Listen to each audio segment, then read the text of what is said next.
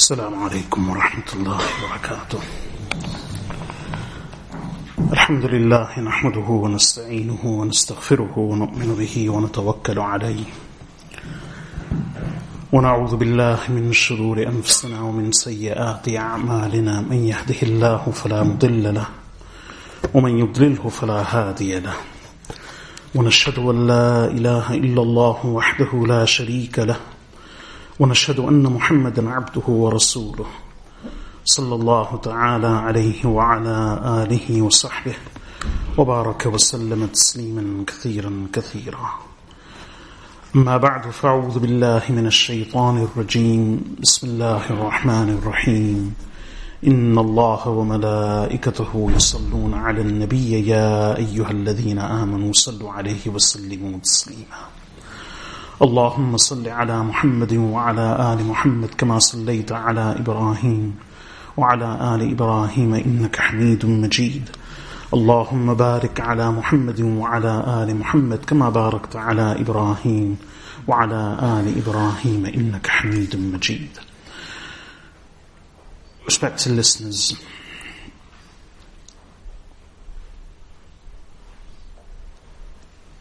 once again we gather for the monthly tafsir of the Holy Quran. We started from the end of the Quran and moving backwards. We've now reached today's surah, which is Surah Al-Fajr. It's the 89th surah of the Quran, and it's longer than any of the other surahs we've done so far. So inshallah today we'll be studying the commentary of Surah Al-Fajr.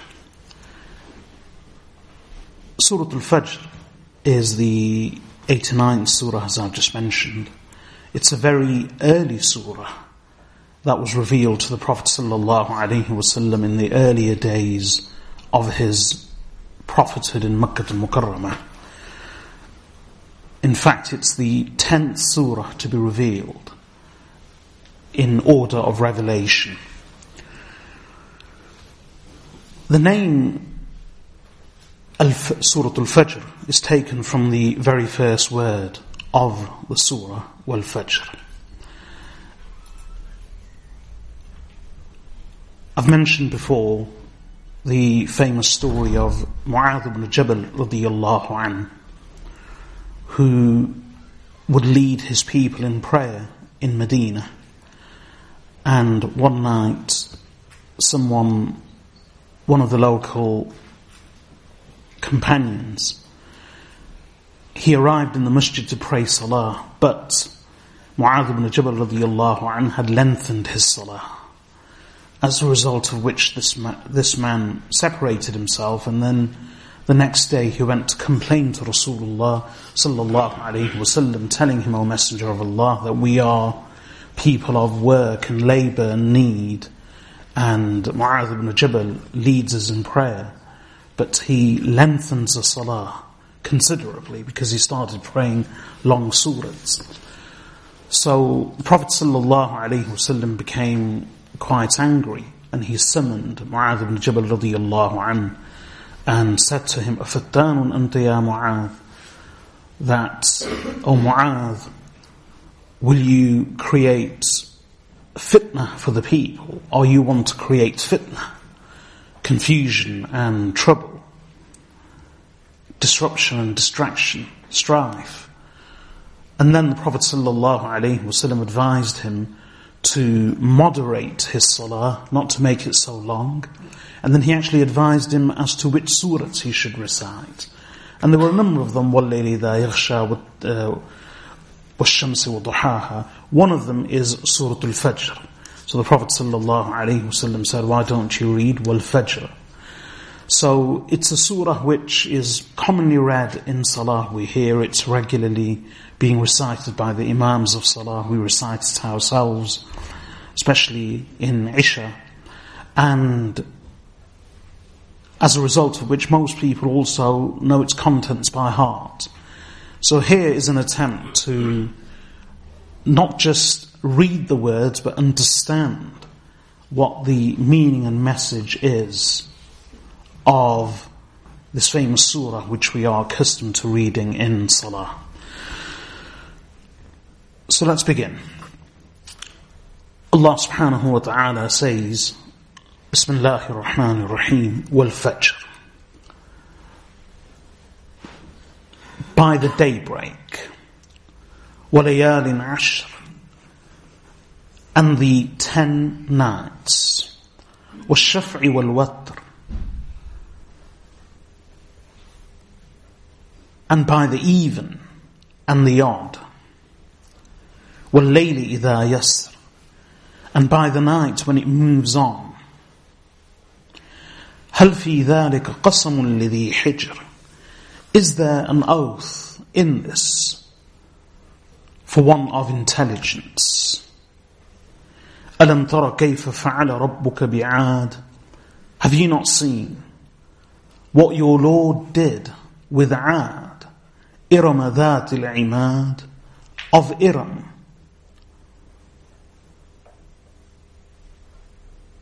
people of pillars, التي لم يخلق مثلها في البلاد, those whose like was not created in the lands.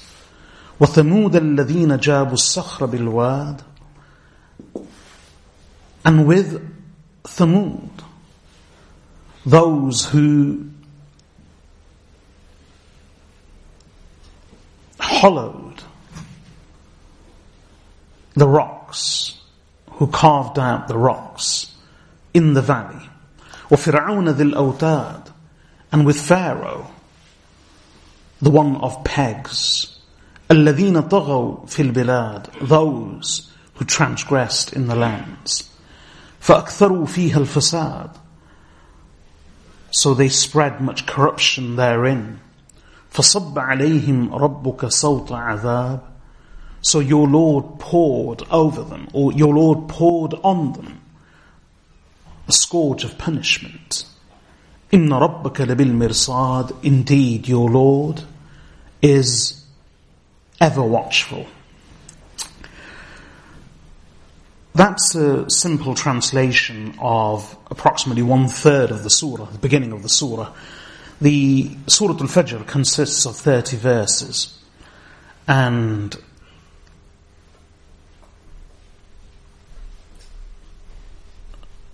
this is the translation of the beginning section of the surah.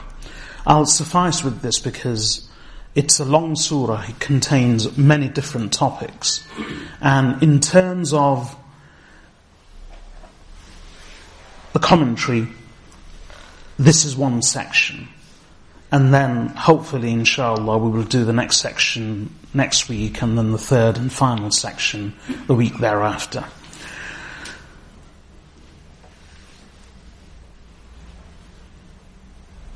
Fajr means daybreak, dawn, morning.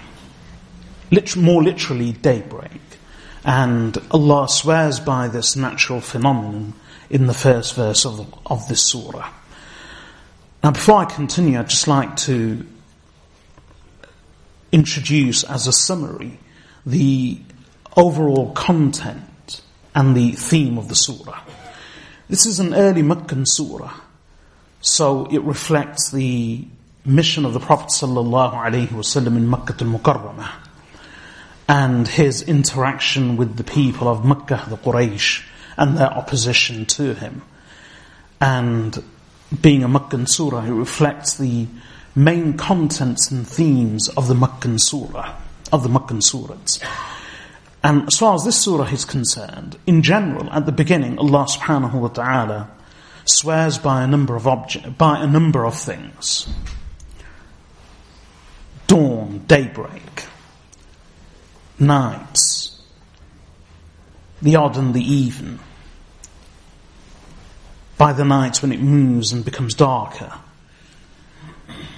Then Allah subhanahu wa ta'ala speaks about 3 nations of the past: the people of Ad, Thamud, and the people of Pharaoh.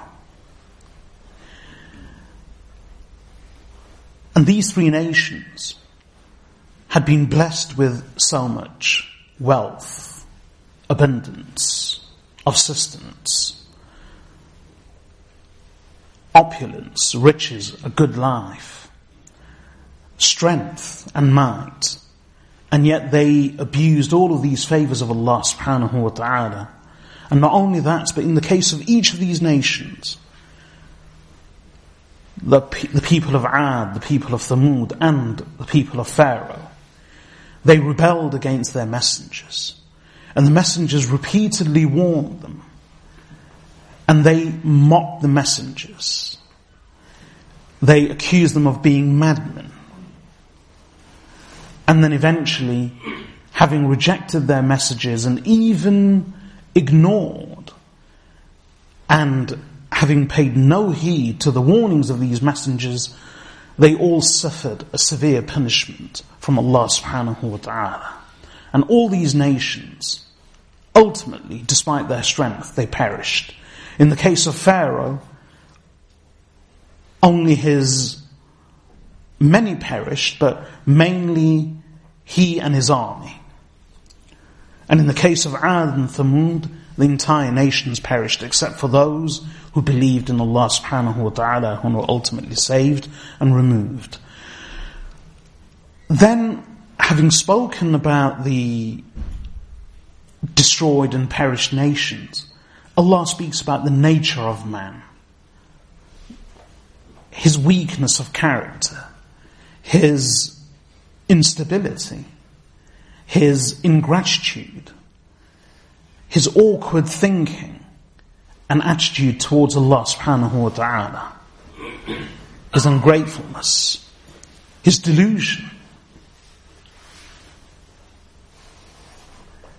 and his fluctuation between extremes of elation and absolute despair.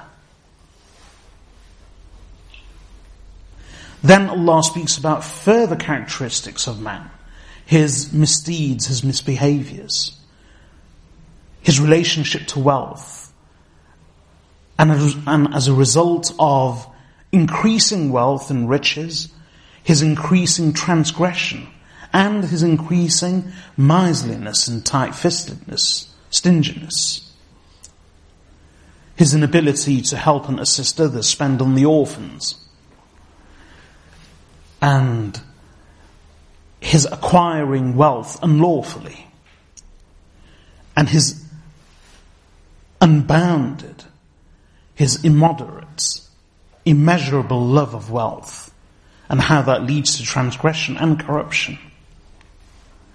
Then finally, Allah subhanahu wa ta'ala, in the third section of the surah, moves on from this world, from the past, the nations of the past, to the weakness of the present people, ultimately to the destiny of people in the hereafter. And Allah speaks of Jannah and Jahannam.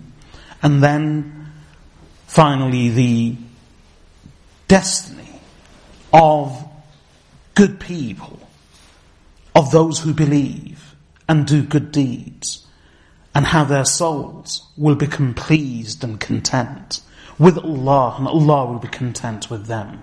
They will be pleased and pleasing. Pleased with Allah and pleasing to Allah. And how they will be granted entry into the gardens of Jannah and amongst the servants of Allah. So this is the summary of the surah. And all three sections are connected. And all the verses are connected to each other. There is a beautiful link and a smooth link between each and the other. One of the themes of the surah is that Allah subhanahu wa ta'ala speaks about wal fajr. That's the very beginning. Wal fajr. Wa layalin ashr. By the daybreak. And the 10 nights. And with the words daybreak, the message and theme is that here is guidance from Allah subhanahu wa ta'ala. Pay heed to this guidance. Accept it. Act on it. And as a result of which, Just as morning dispels darkness, just as daybreak brings clarity after darkness and confusion, and it brings relief after the danger of the night and after the darkness of the night. Similarly, through Allah's guidance, Allah will take you from darknesses into light if you accept His guidance. And pay heed to these words of Allah subhanahu wa ta'ala. Allah will bring you clarity after confusion, relief after grief, and contentment after despair. And eventually, as the words end, you will be told in the hereafter, Ya ayyatuhan nafsul mutma'innah, O soul, which is at peace, which is content, which is pleased with Allah and Allah is pleased with it. Return to your Lord in such a state of pleasure that you are pleased with Allah and content with Allah. Allah is pleased and content with you. You are at peace.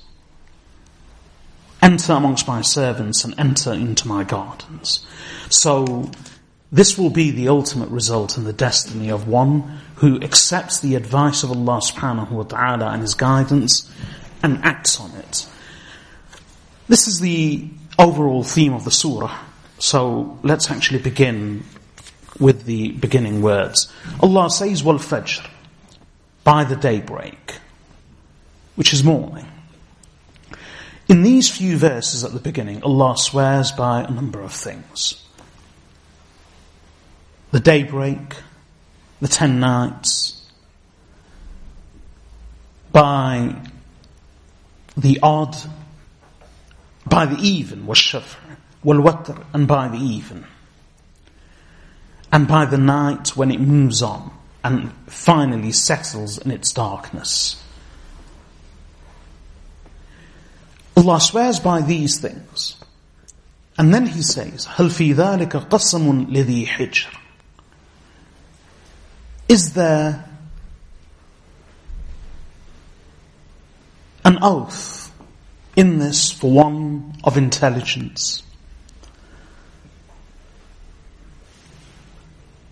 So, wal Fajr, by the daybreak, walayalin ashr, and by the 10 nights, wash-shaf'i wal-watr, and by the even and the odd, wal-layli, by the night, idha yasr, when it moves, i.e., at the beginning of the night, there's still some light, the after effects of daylight, the afterglow, and twilight.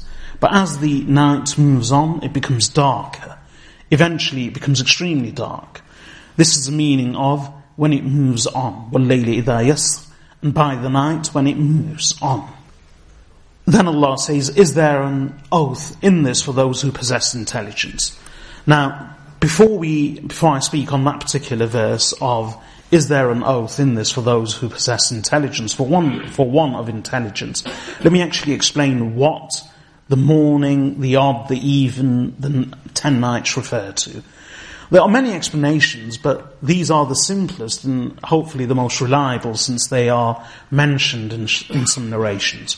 Well, Fajr is generally just daybreak, the morning. And we also have Salatul Fajr, which is prayer after dawn, before sunrise, prayer at daybreak.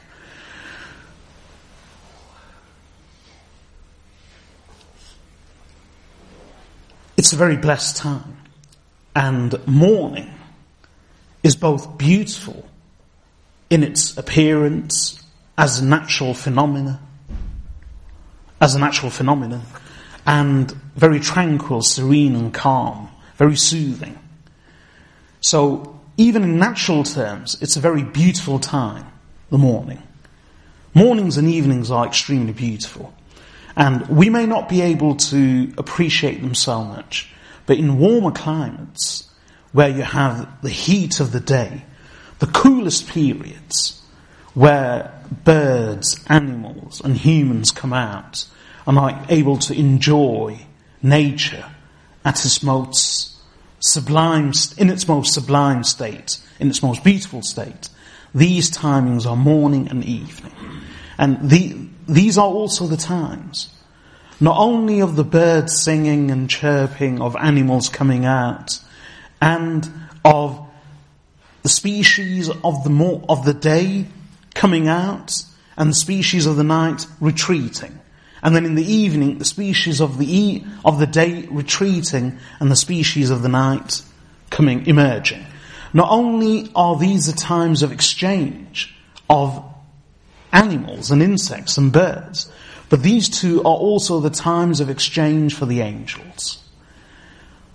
So the angels of the night retreat, and the angels of the day descend at Fajr, and vice versa in the evening.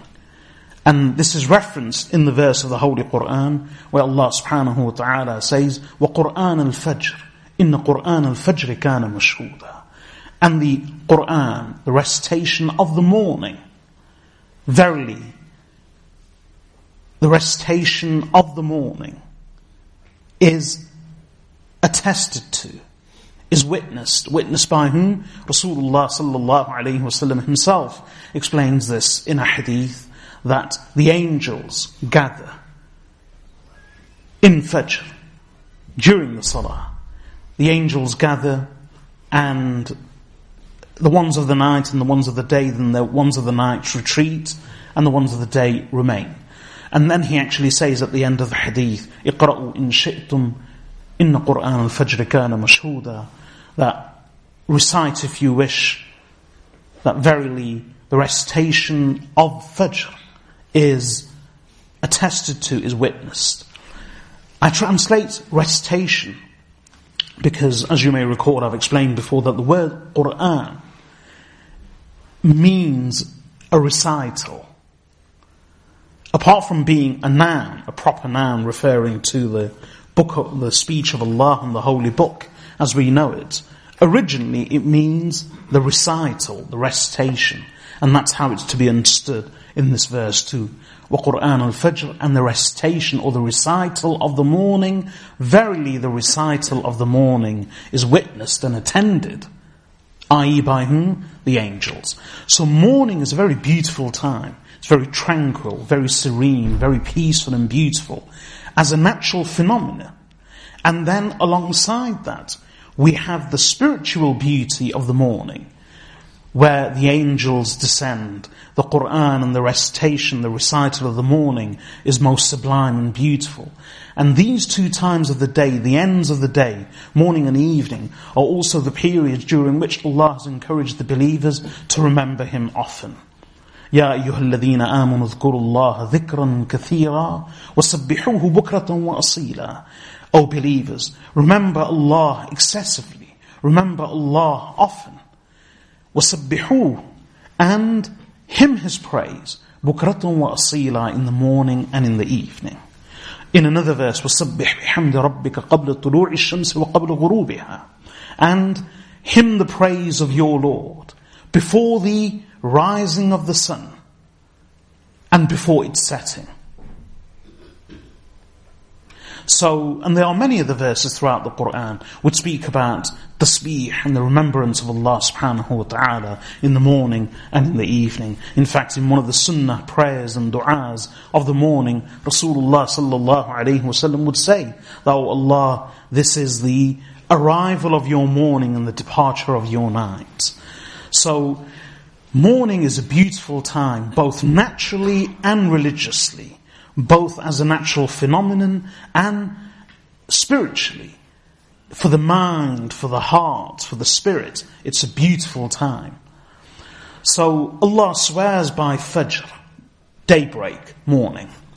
Then in the next verse, وَلَيَالٍ عَشْرٍ, and by the 10 nights.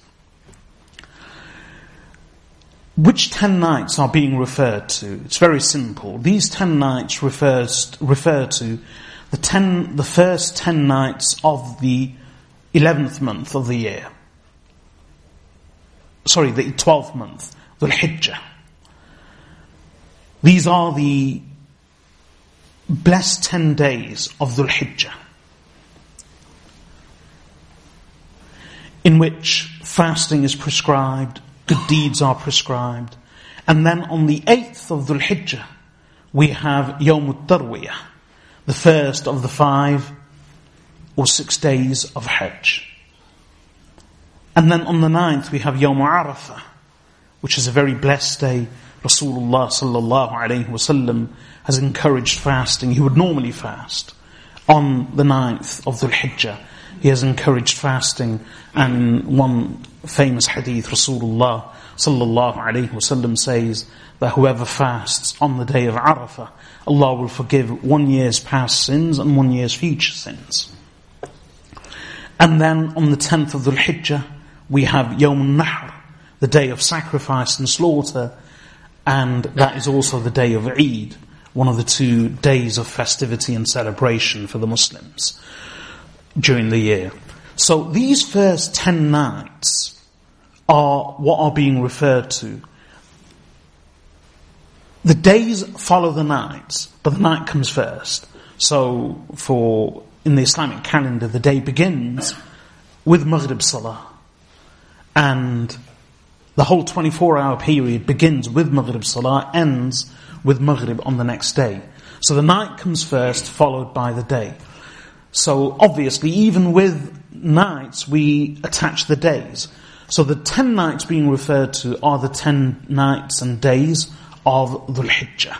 And in a famous hadith related by Imam Bukhari and many others, as part of a longer hadith, Rasulullah sallallahu alayhi wasallam says, "Ma min ayyamin al-'amalu as-salihu ahabbu ila Allah fihinna min hadhihi al-ayyam," that there are no days, i.e. throughout the year, in which good deeds are more beloved to Allah subhanahu wa ta'ala than these 10 days. This is why fasting is encouraged for all 10 days except for the day of Eid, and other good deeds are encouraged and prescribed. It's a very blessed time. And towards the end of these 10 days, we have the great pilgrimage on the 8th, 9th, 10th. And it continues on the 11th and the 12th. And for those who wish to extend it, then for the 6th day of Hajj on the 13th. So the 10 nights being sworn about by Allah are the 10 nights of Dhul Hijjah. So, وَالْفَجْرِ وَلَيَالٍ عَشْرٍ, by daybreak, by the 10 nights. وَالشَّفْعِ وَالْوَتْرِ, by the even, وَالْوَتْرِ, by the odd. One of the simplest meanings of this is وَالشَّفْعِ, by the even, which is there are many meanings given to this phrase, وَالشَّفْعِ, even. It actually means pair. And wal-watr means odd, something which is single. So rather than referring to all odds, i.e. 3, 5, 7, 9, it refers to the first odd, the first number. And what it really means is singular. So shaf' means the pair, and watr means the singular. So one reference to this is wash-shaf', and by the even meaning by all pairs, and by the odd meaning the singular. And in the hadith of Sahih al-Bukhari and others, Rasulullah sallallahu alayhi wasallam says that Allah is watr, meaning Allah is singular, not odd but singular. So if Allah is singular, in that He has no equal, no parallel, no partner, no opposite, and He is not paired with anyone or anything. But everyone and everything besides Allah subhanahu wa ta'ala is paired. Every single thing of Allah's creation comes in pairs. And each has its opposite, each has its rival, each has its, maybe not equal, but associate. So, according to one interpretation, was shaf'i, and by the even meaning by all pairs of Allah's creation, wal watr, and by Allah Himself.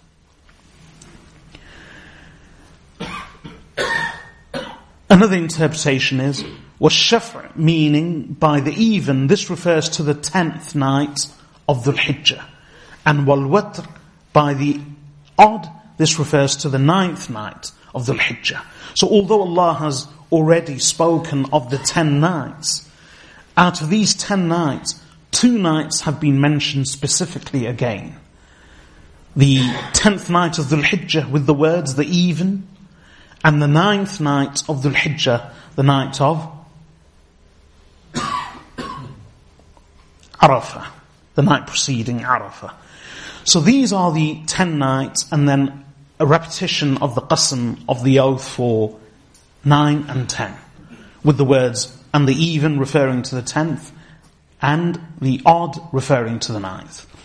Then Allah subhanahu wa ta'ala says, وَاللَّيْلِ إِذَا يَسْرِ, by the night when it moves on, i.e., not the beginning of the night, where we still have twilight and the after effects of the day, and its afterglow, but rather much later. And this is referred to elsewhere in the Qur'an too. For instance, in Surah Al-Layl, وَاللَّيْلِ إِذَا يَغْشَى, by the night when it covers in darkness.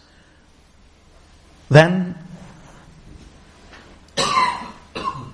in a number of other verses, where Allah subhanahu wa ta'ala speaks of the night settling in its darkness.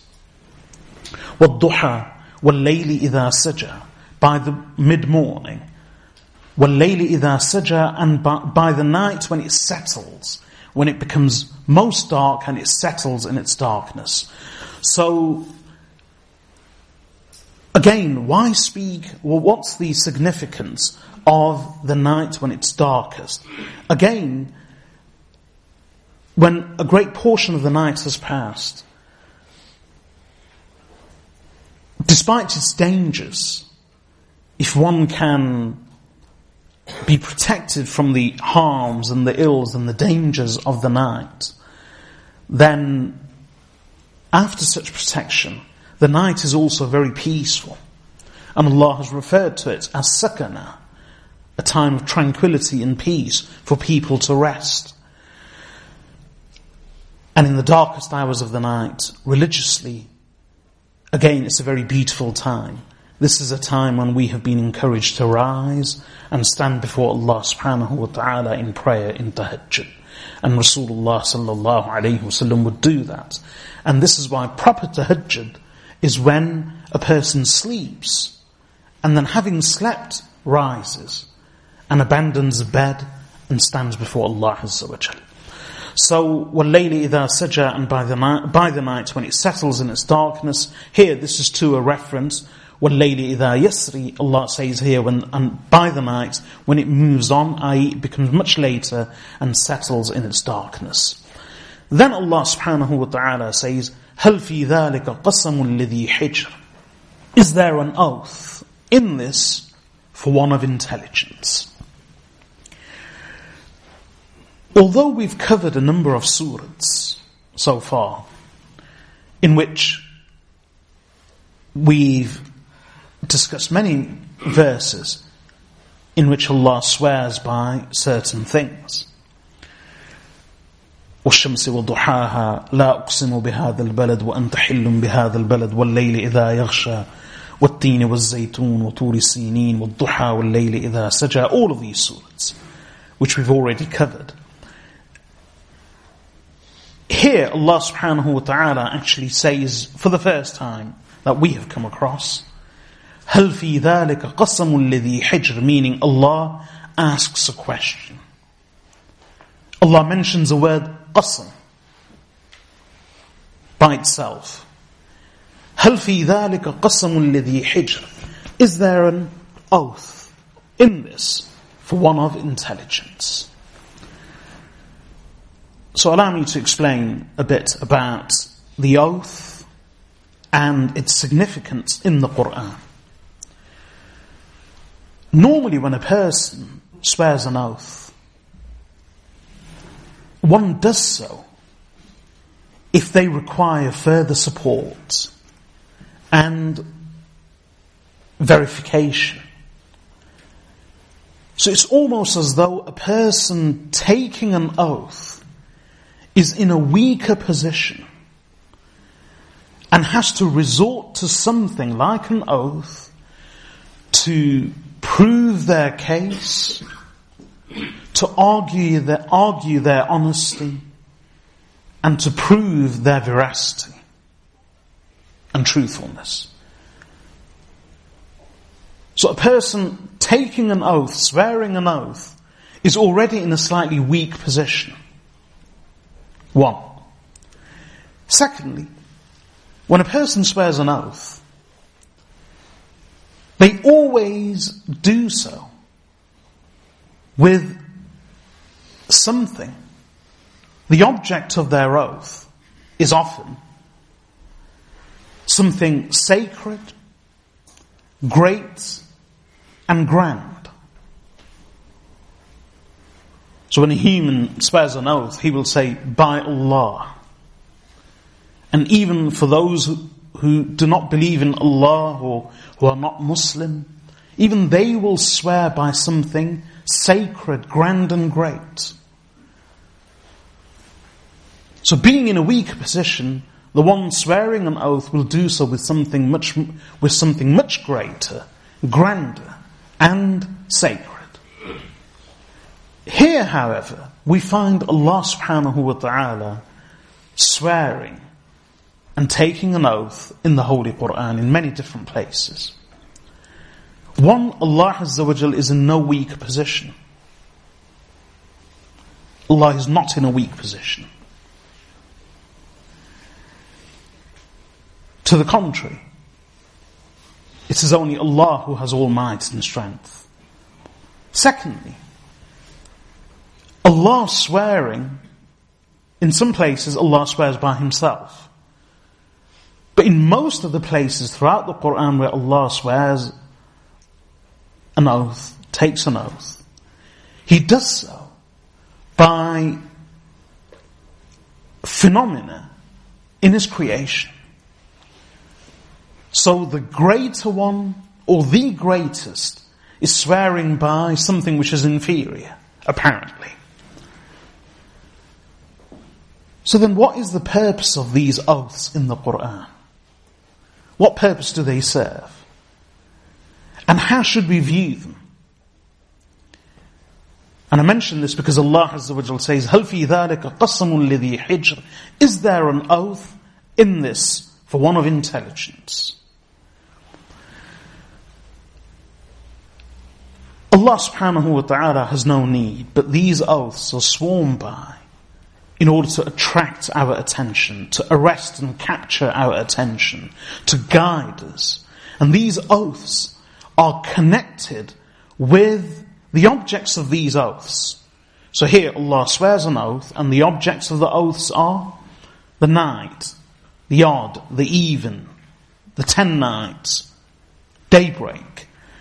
There is a connection between these objects of Allah's oaths and the complement of the oath which comes later, the message. These oaths are sworn by in order to create an emphasis, to attract our attention, and to signify, to magnify the message that's coming later. And there is always a connection between the oaths and the ultimate complement, the subjects of the oaths.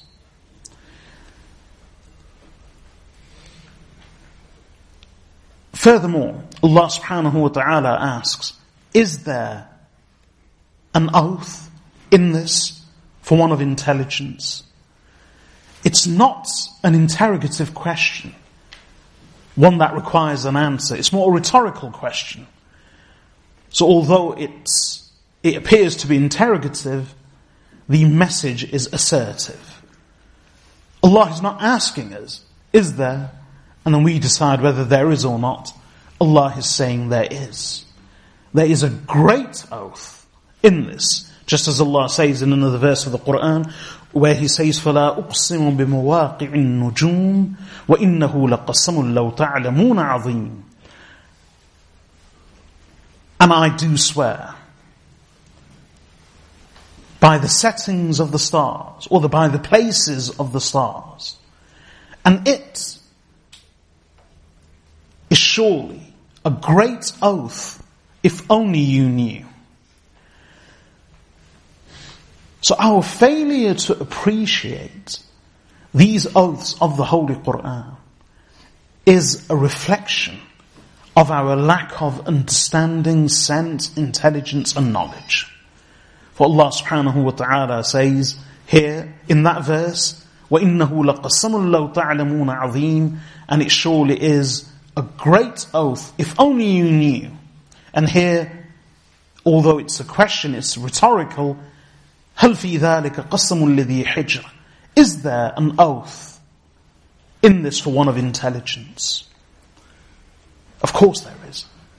But we will not be able to appreciate these oaths of Allah subhanahu wa ta'ala, or the message and the compliments of these oaths, if we do not exercise our intelligence, if we do not pay attention, if we don't open up our minds to the message of Allah Azza wa Jal. Hijr, the word is lidhi hijr, for one of intelligence. Hijr means intelligence, and the origin of the word is quite interesting.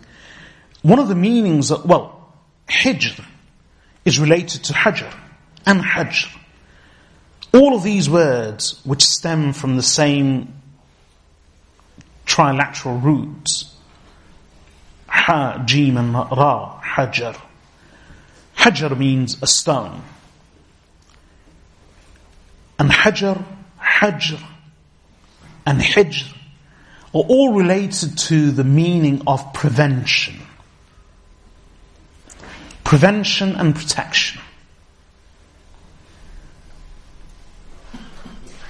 So what's the significance of prevention and protection in the word hijr when it means sense or reason or intelligence? Very simple. Our minds, our brains, our senses, our intelligence should be such. A man's sense is called hijr in Arabic. Man's intelligence is called hijr in Arabic, which has a connotation of protection and prevention, because sense and intelligence prevent a person from foolish acts, from dangerous things, from harmful things, or that a person's sense should do anyway. And another word for intelligence in Arabic is, the more famous word is aql. And it's been imported into many other languages. So even in Urdu, Persian, and other languages, the meaning of sense or intelligence or even brains is aql. This is an Arabic import. It comes from Arabic. Again, what does aql mean? Where does it come from? You may recall from my commentary of Sahih al-Bukhari just a few days ago on Friday that, and I mentioned it before as well, that one of the meanings of aql is compensation, blood money, and it refers to 100 camels. I won't go into detail about that, but I said, how is that name derived? Blood money, blood writ. Because when they would deliver the camels, they would tie them up outside the recipient's home. And then they would proceed to tell them that we've brought the camels and we've tied them up, i.e. we've delivered them. So, tying became a byword for delivery. And delivery was a byword for payment. So eventually, the payment of the blood writs and the money was simply referred to as tying, aql. So the original meaning of aql is aqla ya'qilu aqlan, which means to tie up, to bind. And this meaning is also, this is why we call aql aql. Because aql is something which ties the person and binds them, therefore protecting them from waywardness and wandering. So both the words aql and hijr mean sense, reason and intelligence. And what they both demonstrate is that a person's sense and intelligence should bind them, prevent them from being loose, wandering aimlessly, and protect them and prevent them from harmful, foolish, detrimental thoughts, acts and behaviors and deeds. So if we are of such poor intelligence that we can't exercise our brains, our intelligence and our senses to protect ourselves or to bind us and make us more moderate, upright and not loose and wayward and haphazard, then how can that same poor and weak intelligence ultimately understand the oaths of Allah subhanahu wa ta'ala? So هل في ذلك قسم الذي حجر? Is there an oath in this for one of sense, for one of intelligence? The more upright a person becomes, the greater the understanding of religion Allah will endow him with and bestow on him. Just as Allah says at the very beginning of the Quran, Alif Lam Mim, ذَلِكَ الْكِتَابُ لَا رَيْبَ فِيهِ هُدًى لِلْمُتَّقِينَ. Alif Lam Mim. This book, there is no doubt therein. It is a guidance. But here at the beginning of the Quran, after Surah Al-Fatiha, although the book is a guidance for the whole of mankind. It's a book of guidance for all peoples. It's a book of guidance for all nations, for all times. Yet Allah doesn't say at the beginning of the Quran, this book, there is no doubt therein, هُدًى لِلْمُتَّقِينَ, a guidance for all the worlds. No, here at the beginning Allah says, هُدًى لِلْمُتَّقِينَ, a book of guidance for those of taqwa, for the people of taqwa. Why? Because وَاتَّقُوا اللَّهَ وَيُعَلِّمُكُمُ اللَّهُ. And be conscious of Allah, fear Allah, and Allah will teach you. Allah will give you knowledge. The greater one's piety, the greater one's understanding. The greater one's upright nature, consciousness of Allah, and fear of Allah, the greater one's intelligence and wisdom. Remember, apparent intelligence doesn't always correlate with sense and wisdom. We have psychopaths who are often above average intelligence. Man has many different ages. A physical age, a mental age, an emotional age, and an age of sense and wisdom. And the four are hardly ever in synchrony. So a person may be physically 20 years old.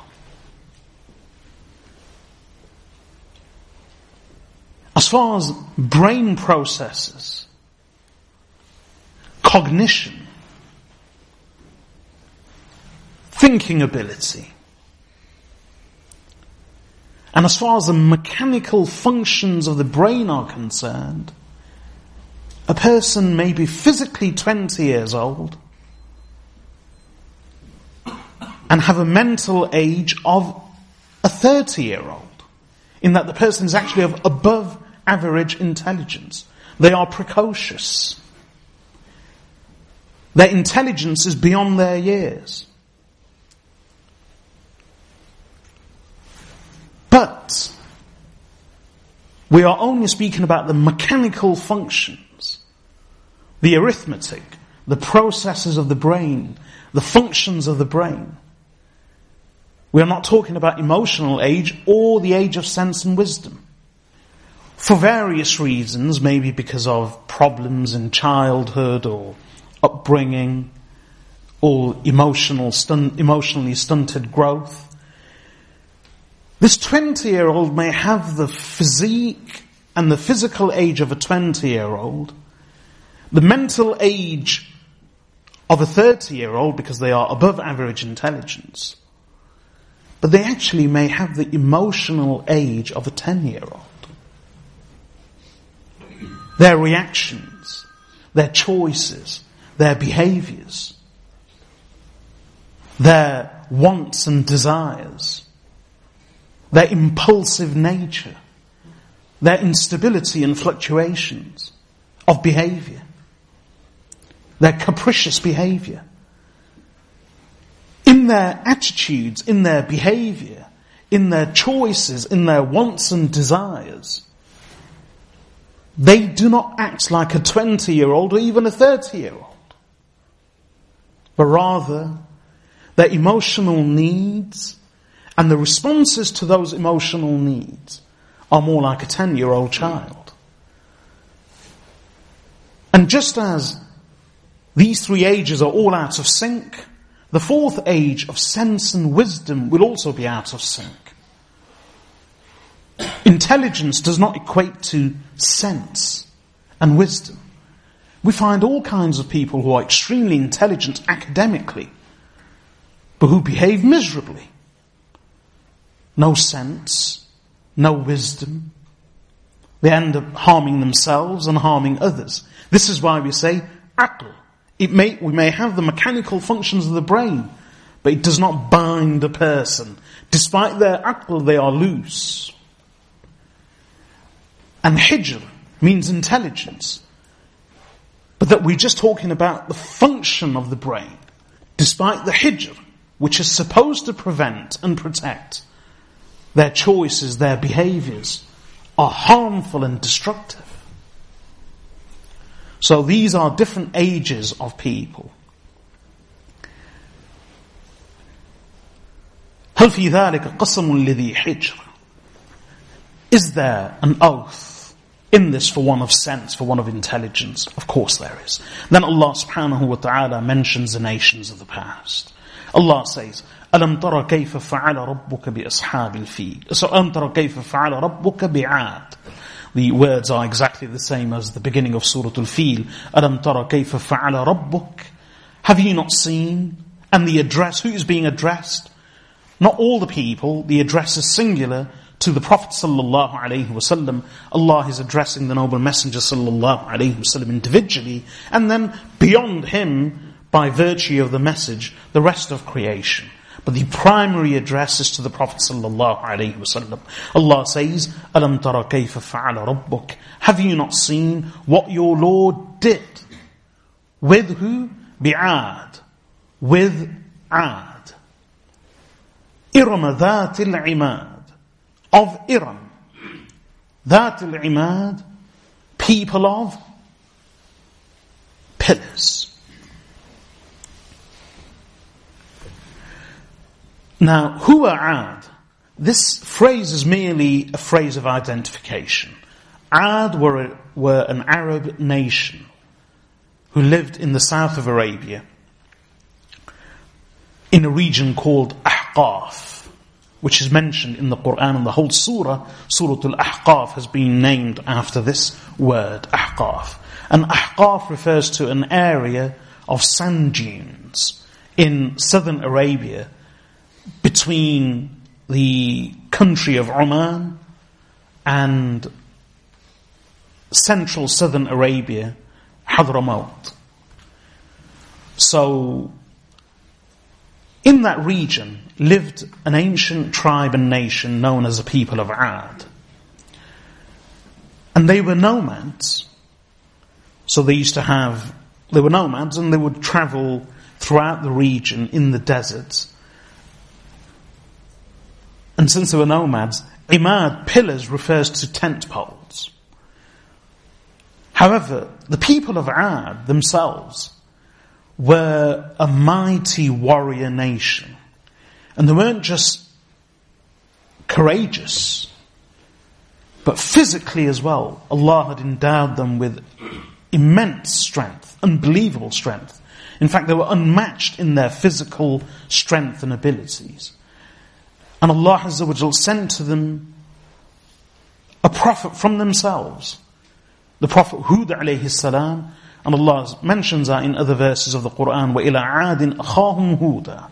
And to Ad, we sent one of their own, their brother meaning one of their own, Hud. And he delivered the same message as the other messengers.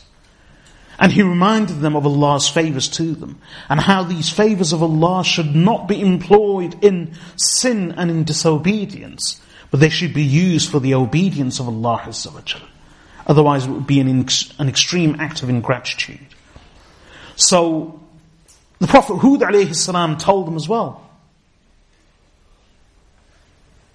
that, O my people, remember how Allah has made you the successors to the people of Nuh alayhi salam.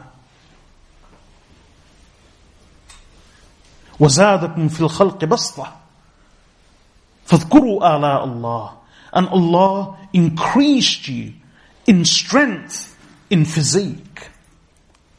Therefore remember the gifts of Allah upon you.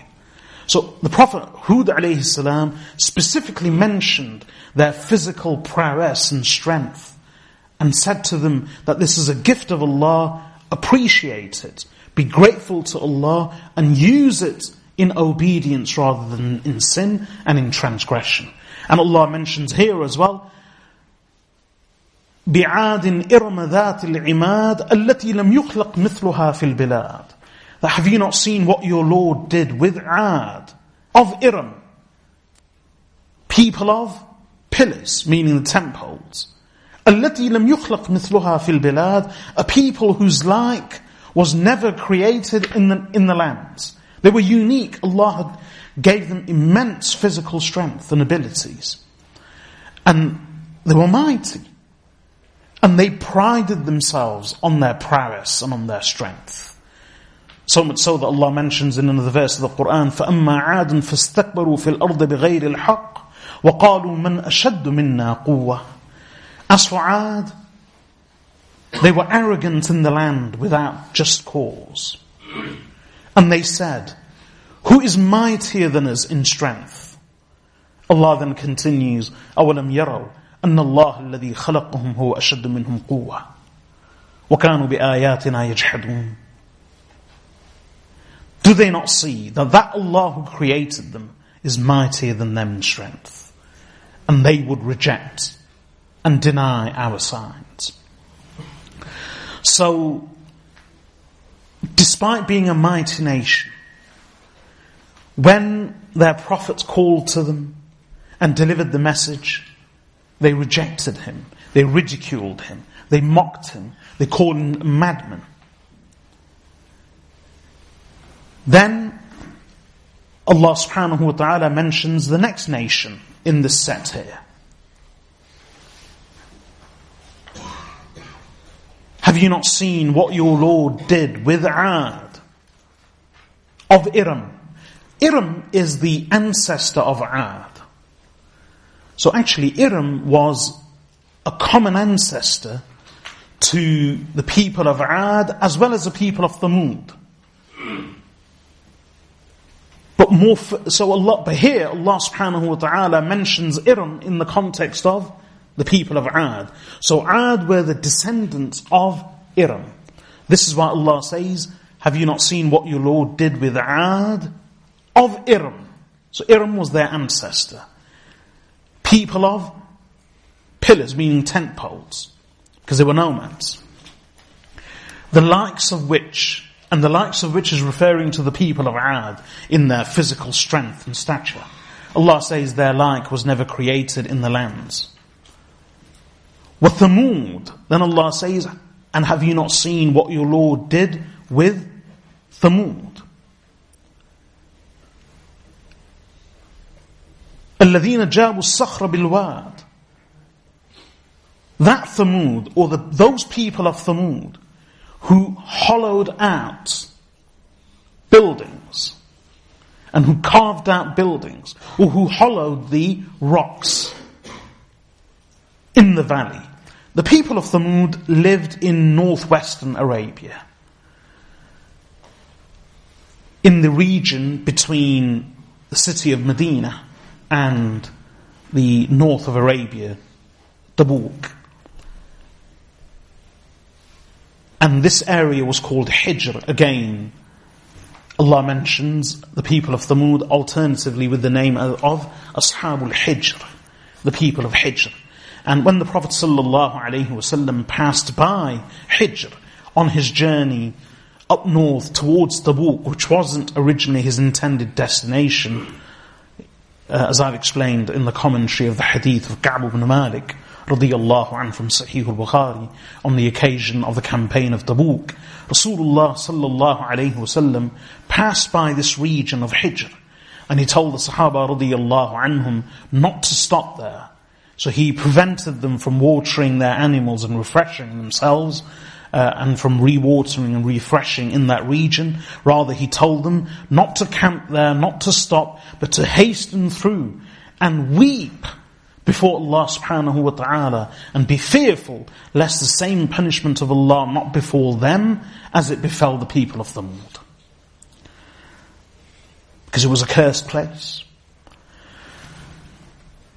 Again, the people of Thamud were a people of a mighty civilization. They carved out great architecture in that region, and they were experts in irrigation, in agriculture, in farming, in hewing out and in carving buildings from the rocks, from rock faces, and the beautiful architecture that we can see in Petra, in modern day Jordan. Similar architecture is to be found in the region of Hijr, in northwest Arabia, the region occupied by the people of Thamud.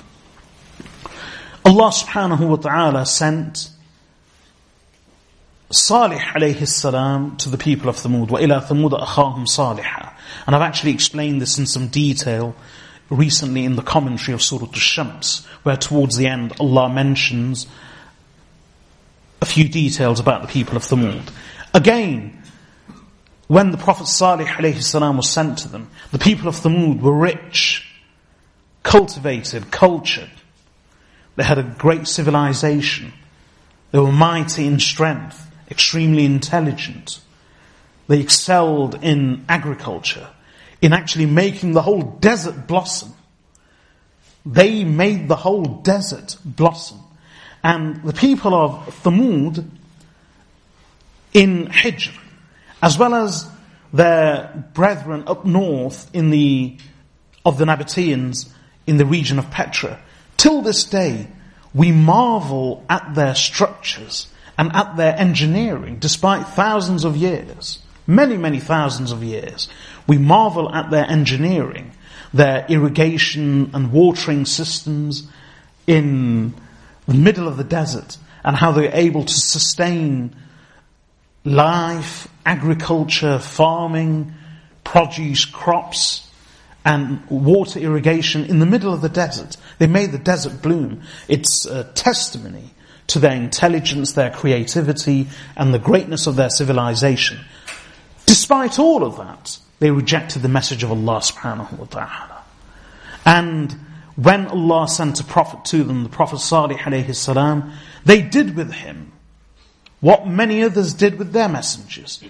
They mocked him, they ridiculed him, they spurned him, they rejected him. And then eventually they persecuted him and his followers. So the Prophet Salih alayhi salam warned them, they paid no heed. Eventually they perished, they were destroyed too. And many forms of punishment befell all of them. Then Allah subhanahu wa ta'ala mentions a third group in this section. وَفِرْعَوْنَ ذِي الْأَوْتَادِ. That have you not seen what your Lord did with Pharaoh, the one of pegs? Awtad is the jam' of watad. Watad, it means pegs. And the reference to pegs here is multiple. His civilization was the ancient Egyptian civilization. They were mighty. They built the pyramids. These pyramids were pegs as well. So this is a reference to the pyramids too. These huge structures protruding from the earth like pegs pointing to the sky. Till this day, we marvel at the engineering and the architecture of the grand and great pyramids. We are unable to fathom how they did it, especially in that period. So it was a mighty civilization, yet despite their engineering, despite their agriculture, despite their wealth, despite their intelligence, despite their military prowess, what was common to all three nations, the people of Pharaoh, the people of Thamud, the people of Ad, Allah says later in the next verse, الَّذِينَ طَغَوْا فِي الْبِلَادِ فَأَكْثَرُوا فِيهَا الْفَسَادِ. Those, meaning all of these, طَغَوْا فِي الْبِلَادِ, who transgressed in the lands, فَأَكْثَرُوا فِيهَا الْفَسَادِ, then, thus they spread much corruption therein. And this is what happens. Allah subhanahu wa ta'ala has given us sense and intelligence and brains and gifts and faculties and senses of understanding in order to appreciate Allah, worship Him, and to fulfill our test in life here on earth, to make meaningful our existence, to give purpose to our lives, and to give destiny and destination to our journey on earth. We have not been created at random, haphazardly, aimlessly, without motive, without purpose. There is a vision, there is a destiny, there is a journey, there is a direction, there is a purpose. And all the tools that we have been given, of strength, of intelligence, of ability, of means and resources, both in us and around us, in ourselves and in the earth. Allah has bestowed all of this on us to fulfill our purpose and our destiny, which is وَمَا خَلَقْتُ الْجِنَّ وَالْإِنسَ إِلَّا لِيَعْبُدُونَ. I have not created jinn and man except that they may serve me. Ibadah means service. This is why abd means servant. Ibadah doesn't just mean worship in the sense of prayer, pilgrimage and fasting. Ibadah means service. That's why an abd is called a servant. And worship is merely part of that service. Our whole life, our whole being, our whole existence is a service to Allah subhanahu wa ta'ala. Every moment of our existence. This is our purpose. Everything that Allah has given us should be used and employed for this purpose. However, what was common to all these three nations, they exploited the gifts of Allah and abused them and used them in sin. Rather than utilizing them in His obedience, they used them in His disobedience. They were wayward. They did not remain within the boundaries set by Allah Azza wa Jal. As a result of which, what happens?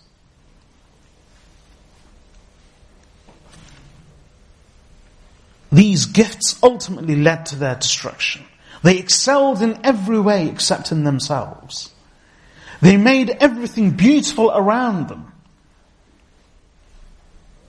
But their characters were not adorned or beautified. They made everything good except them. They sorted out everything around them. They put everything in its place. They put everything to good use. But they let themselves rot and become corrupt. What did Allah subhanahu wa ta'ala do? فَصَبَّ عَلَيْهِمْ رَبُّكَ صَوْتَ عَذَابٍ. So your Lord poured. Sabba means pouring. فَصَبَّ عَلَيْهِمْ. So your Lord poured on them. صَوْتَ عَذَابٍ. The scourge of punishment. Allah punished them and destroyed them utterly. We don't have time to go into the details of what actually befell them. But all three nations were destroyed. And as far as the people of Pharaoh were concerned, he and his army perished and they were destroyed. Now, the question here is, and then Allah says, إِنَّ رَبَّكَ لَبِالْمِرْصَادِ. And this is where we will end. إِنَّ رَبَّكَ لَبِالْمِرْصَادِ. Indeed, your Lord is forever watchful. Mirsad means a place wherein one waits for the prey. A place where a person lies and waits for the prey is known as mirsad.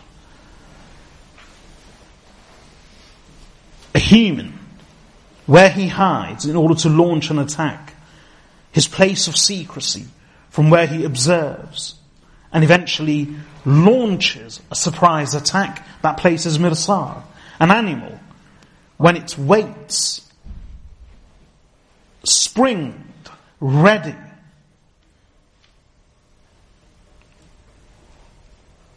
in order to leap and attack, that place is known as mirsad.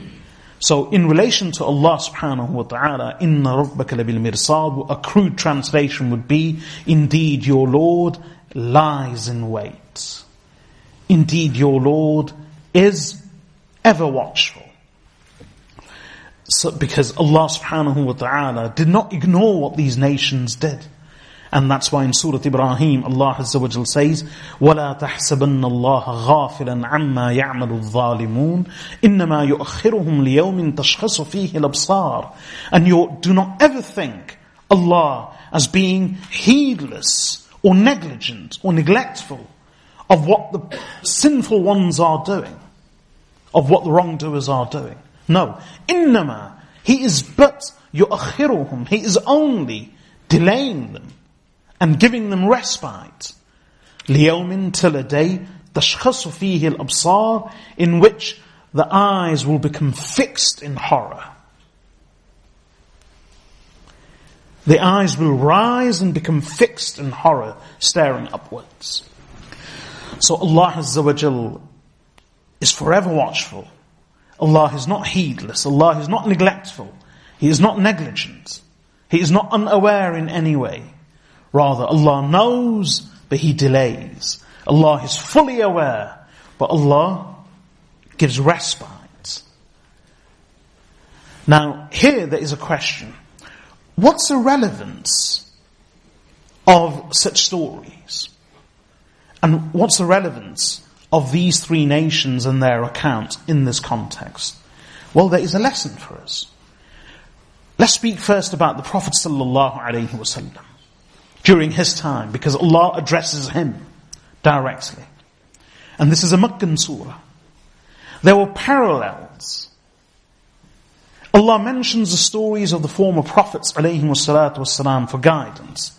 And just as Allah Azza wa Jal says in Surah Hud, وَكُلًّا نَقُصُّ عَلَيْكَ مِنْ أَنْبَاءِ الرُّسُلِ مَا نُثَبِّتُ بِهِ فُؤَادَكَ وَجَاءَكَ فِي هَذِهِ الْحَقُّ وَمَوْعِظَةٌ وَذِكْرَى لِلْمُؤْمِنِينَ. Allah says, and we do relate to you of each of these messengers, of each of the tales and the accounts of these messengers.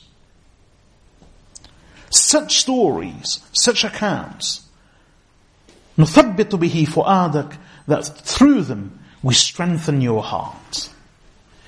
And verily has come to you in these stories the truth, وَمَوْعِظَةٌ, and an admonition, وَذِكْرَى, and a reminder for the believers.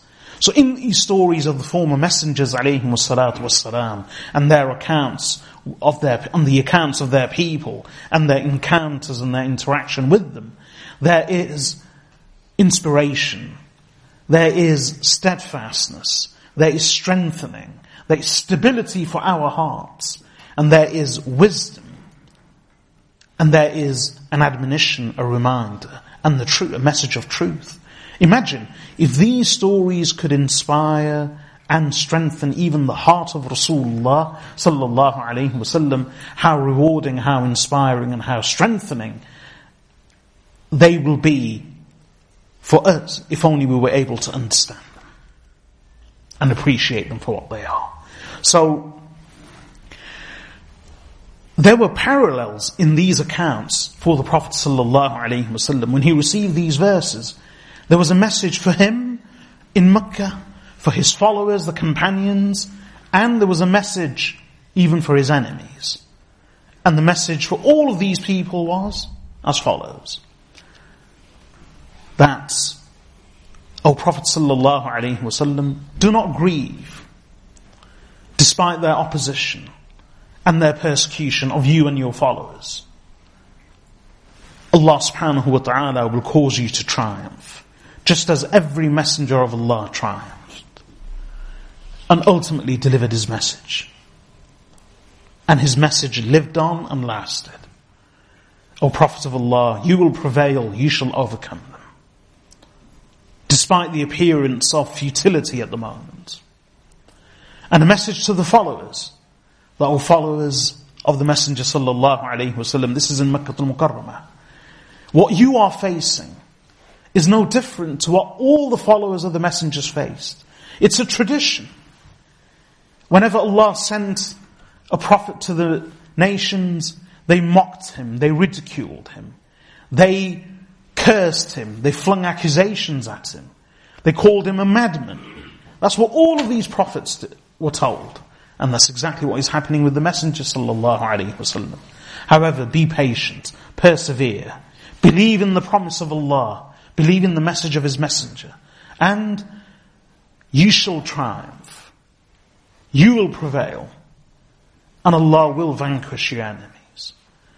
And the message for the enemies of the Messenger sallallahu alaihi wasallam, Makkah al-Mukarramah, the Quraysh, was, O people of Makkah, O Quraysh, who are you? You are and this is the reason for mentioning these three nations. The Quraysh, the Arabs in general, were very familiar with the stories and the accounts and the ultimate consequence of the people of Ad, the people of Thamud, and the people of Pharaoh. So Allah reminds them, and Allah merely gives them a reference. O people of Makkah, who are you? You are nothing. In number, in strength, in military might, in your own physical strength, in your culture, your wealth and your civilization, you are in no way whatsoever a match to the glorious nations of Ad, Thamud, and the glorious civilizations of Ad, Thamud, and Egypt. And yet, when they challenged and opposed the messengers of Allah, look at what became of them. So what guarantee do you have that the same fate will not befall you? Take heed. And Allah destroyed nations and civilizations that were far mightier than you, far more cultured, far more advanced than you could ever hope to be. Yet look what became of them. So that was the message for the people of Makkah at the time. The Prophet sallallahu alaihi wasallam, his followers and companions, as well as the Quraysh, the Prophet sallallahu alaihi wasallam's adversaries. What relevance do these verses have for us? They are very relevant. We find ourselves again in a period in which there is great scientific learning, great technological advancement. We've made everything around us beautiful, but we continue to let ourselves rot. We've sorted out everything, but we've corrupted ourselves. And we continue to allow ourselves to fall into corruption. We've beautified everything, yet we've kept our characters ugly.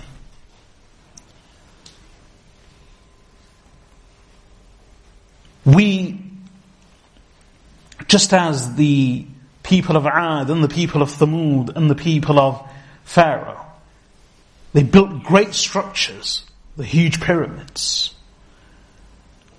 The people of Thamud were masters of engineering. They hewed homes and buildings out of the rocks.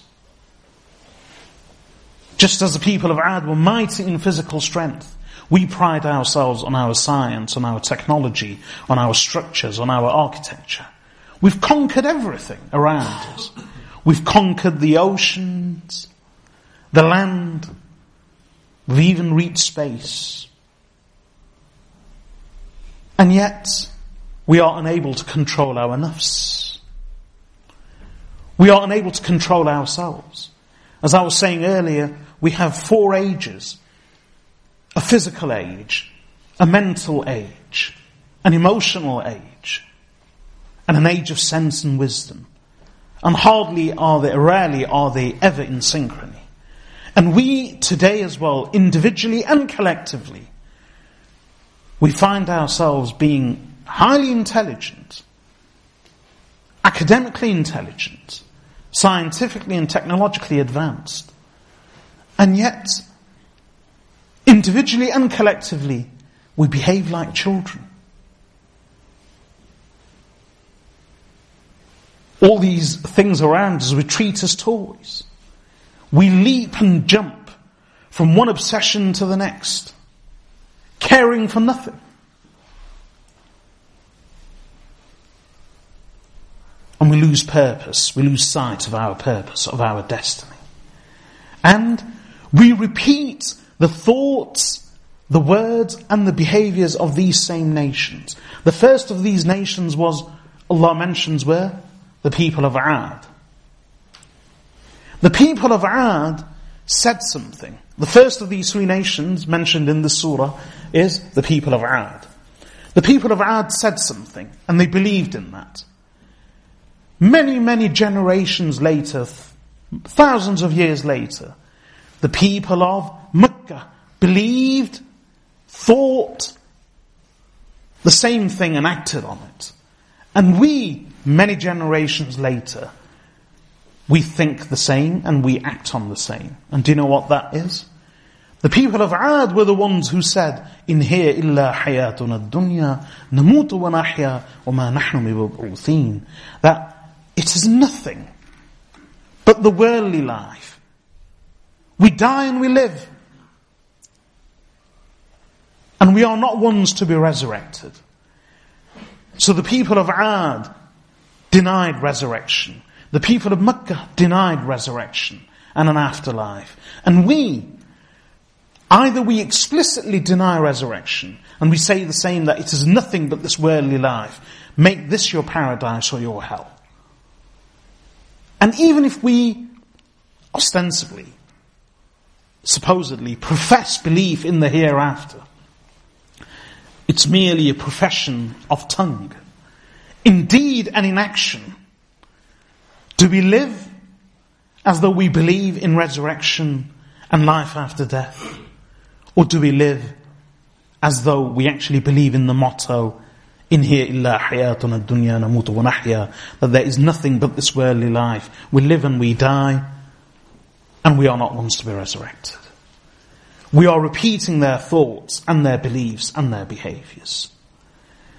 And we individually and collectively are doing exactly the same. Allah subhanahu wa ta'ala said about all 3 nations, what did He say? الَّذِينَ طَغَوْا فِي الْبِلَادِ فَأَكْثَرُوا فِيهَا الْفَسَادِ. Those who transgressed in the lands and spread much corruption therein. And this transgression comes, it rises. This rising rises, because tughyan in Arabic means rising. So transgression originally in Arabic means rising. When a person rises above their station and above their true status, that is known as tughyan, transgression, rising. So how did these people transgress? Why did they transgress? What led them to their transgression? Well, one of the things is the favors of Allah subhanahu wa ta'ala, when they are abused, they lead to transgression. When these resources are diverted to sinful purposes, they lead to transgression. Wealth leads to transgression. If it's not controlled, if it's not spent wisely, the abundant and immoderate, intemperate love of wealth leads to transgression. And I will speak more about this in the next session because the middle section of the surah deals with this. But this is what led them to transgress. And their transgression led them to spreading corruption, strife and discord all across the lands. And we individually and collectively today are doing exactly the same. Allah has gifted us with many favours. Allah has bestowed so much honours. Allah has endowed us with so much. And yet what are we doing? There is anarchy, there is mayhem. Where is the peace? Where is the stability? We may be prosperous in terms of wealth, but where is the prosperity and the growth and the flourishing of our souls, of our minds, of our spirits? So these accounts of the former nations are very relevant because we are simply following in their footsteps. Just as the Makkans at the time of the Prophet ﷺ were following in their footsteps. And Allah has warned us, Allah warned them and Allah warns us of the fate that befell them because of their transgression, their corruption and their behaviours. And their failure to follow the message and to accept the messages of their messengers ﷺ. Finally, Allah subhanahu wa ta'ala tells us, pay heed, take heed, pay attention. Inna rabbaka labil mirsad. Indeed, your Lord is watchful. Allah is not unaware. Allah is not neglectful in any way. Allah knows everything. Allah knows everything about us. In one verse, يَعْلَمُ خَائِنَةَ الْأَعْيُنِ وَمَا تُخْفِي الصُّدُورِ وَاللَّهُ يَقْضِي بِالْحَقِّ. Allah knows the treachery of the eyes, and He knows that which the hearts conceal. Whether we express it, whether we conceal it, Allah knows our innermost thoughts, our deepest emotions, good and bad, rightful or wrongful. Allah knows every single thing. Allah knows the treachery of our eyes. Allah knows the betrayal of our hearts. Allah knows our sinful thoughts and emotions. Allah will produce everything on the day of reckoning. وَمَا تَسْقُطُ مِنْ وَرَقَةٍ إِلَّا يَعْلَمُهَا وَلَا حَبَّةٍ فِي ظُلُمَاتِ الْأَرْضِ وَلَا رَطْبٍ وَلَا يَابِسٍ إِلَّا فِي كِتَابٍ مُبِينٍ. No leaf flutters and falls to the ground, except that He knows it. And neither a seed in the darknesses of the earth, deep buried in the ground. There is no seed which is deep and buried in the ground, except that it is not hidden from Allah. وَلَا رَطْبٍ وَلَا يَابِسٍ. And neither is there anything which is dry, wet or dry, except that it is all in the clear book. And Luqman alayhi salam, when advising his son, he told him, be mindful of Allah, O my son. Be fearful of Allah, be conscious of Allah, be mindful of Allah. And then he told him, O my son, Ya bunayya, إنها إن تك مثقال حبة من خردل فتكن في صخرة أو في السماوات أو في الأرض يأتي بها الله إن الله لطيف خبير. O my child, if it, meaning anything, is even to the measure and to the weight of a mustard seed, and then that mustard seed, that tiny, minute, minuscule thing, is deep within a rock. Imagine a small seed embedded within a boulder and a rock. Even if it's hidden there. Or it could be anywhere in the heavens or the earth. O my son, يَأْتِ بِهَا اللَّهِ, Allah will produce it.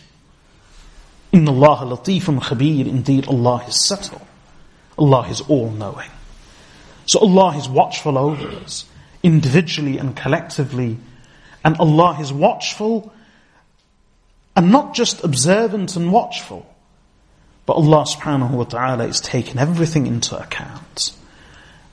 And on the day of reckoning, on the day of judgment, Allah subhanahu wa ta'ala will produce everything. And of that day Allah mentions in the Quran, يَوْمَ تُبْلَ السَّرَائِرُ فَمَا لَهُ مِنْ قُوَّةٍ وَلَا نَاصِرٍ. On the day when all the secrets shall be revealed. There is none, he will have no strength then, and no one to assist him. So, again, the message is very relevant. Be mindful, pay heed, pay attention, take heed, and know that whether it's to do with individuals or nations collectively, Allah is watchful. Let me just quickly, and Allah subhanahu wa ta'ala will hold you to account, and though you may not see the punishment now, Allah delays and defers, but Allah does not dismiss. He may delay and defer, but He does not dismiss. I'll quickly translate the verses so far. وَالْفَجْرِ, by the daybreak. وَلَيَالٍ عَشْرٍ, by the 10 nights. وَالشَّفْعِ وَالْوَتْرِ, by the even, by the odd. وَاللَّيْلِ إِذَا يَسْرٍ, by the night when it moves on. هَلْ فِي ذَلِكَ قَسَمٌ لِذِي حِجْرٍ, is there an oath in this for one of intelligence? أَلَمْ تَرَ كَيْفَ فَعَلَ رَبُّكَ بِعَادٍ, have you not seen what your Lord did with Aad? إِرَمَ ذَاتِ الْعِمَادِ, of Iram, people of pillars. التي لم يخلق مثلها في البلاد, those whose like was not created in the lands. وثمود الذين جابوا الصخر بالواد, and what your Lord did with the people of Thamud, those who hollowed out and who carved the rocks in the valley referring to the region where they lived, the valley of Hijr. وَفِرْعَوْنَ ذِي الْأَوْتَادِ, and what your Lord did with Pharaoh, the one of pegs. الَّذِينَ طَغَوْا فِي الْبِلَادِ, those who transgressed in the lands. فَأَكْثَرُوا فِيهَا الْفَسَادِ, so they spread much corruption therein.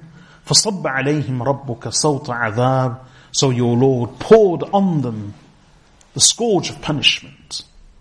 إِنَّ رَبَّكَ لَبِالْمِرْصَادِ, indeed your Lord is ever watchful.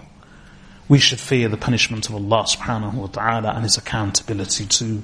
May Allah Azza wa Jal enable us to understand these words of the Holy Quran. وصلى الله وسلم على عبده ورسوله نبينا محمد وعلى آله وصحبه أجمعين. سبحانك اللهم وبحمدك نشهد أن لا إله إلا أنت نستغفرك ونتوب إليك. This lecture was delivered by Sheikh Abu Yusuf Riyadul Haq and has been brought to you by Al Kawthar Productions. For additional lectures and products, please visit www.akstore.com. We can also be contacted by phone on 0044 121 771 3777 or by email via sales@akstore.com. Produced under license by Al Kawthar Productions. All rights reserved for Al Kawthar Productions and the author. Any unauthorized distribution, broadcasting or public performance of this recording will constitute a violation of copyright.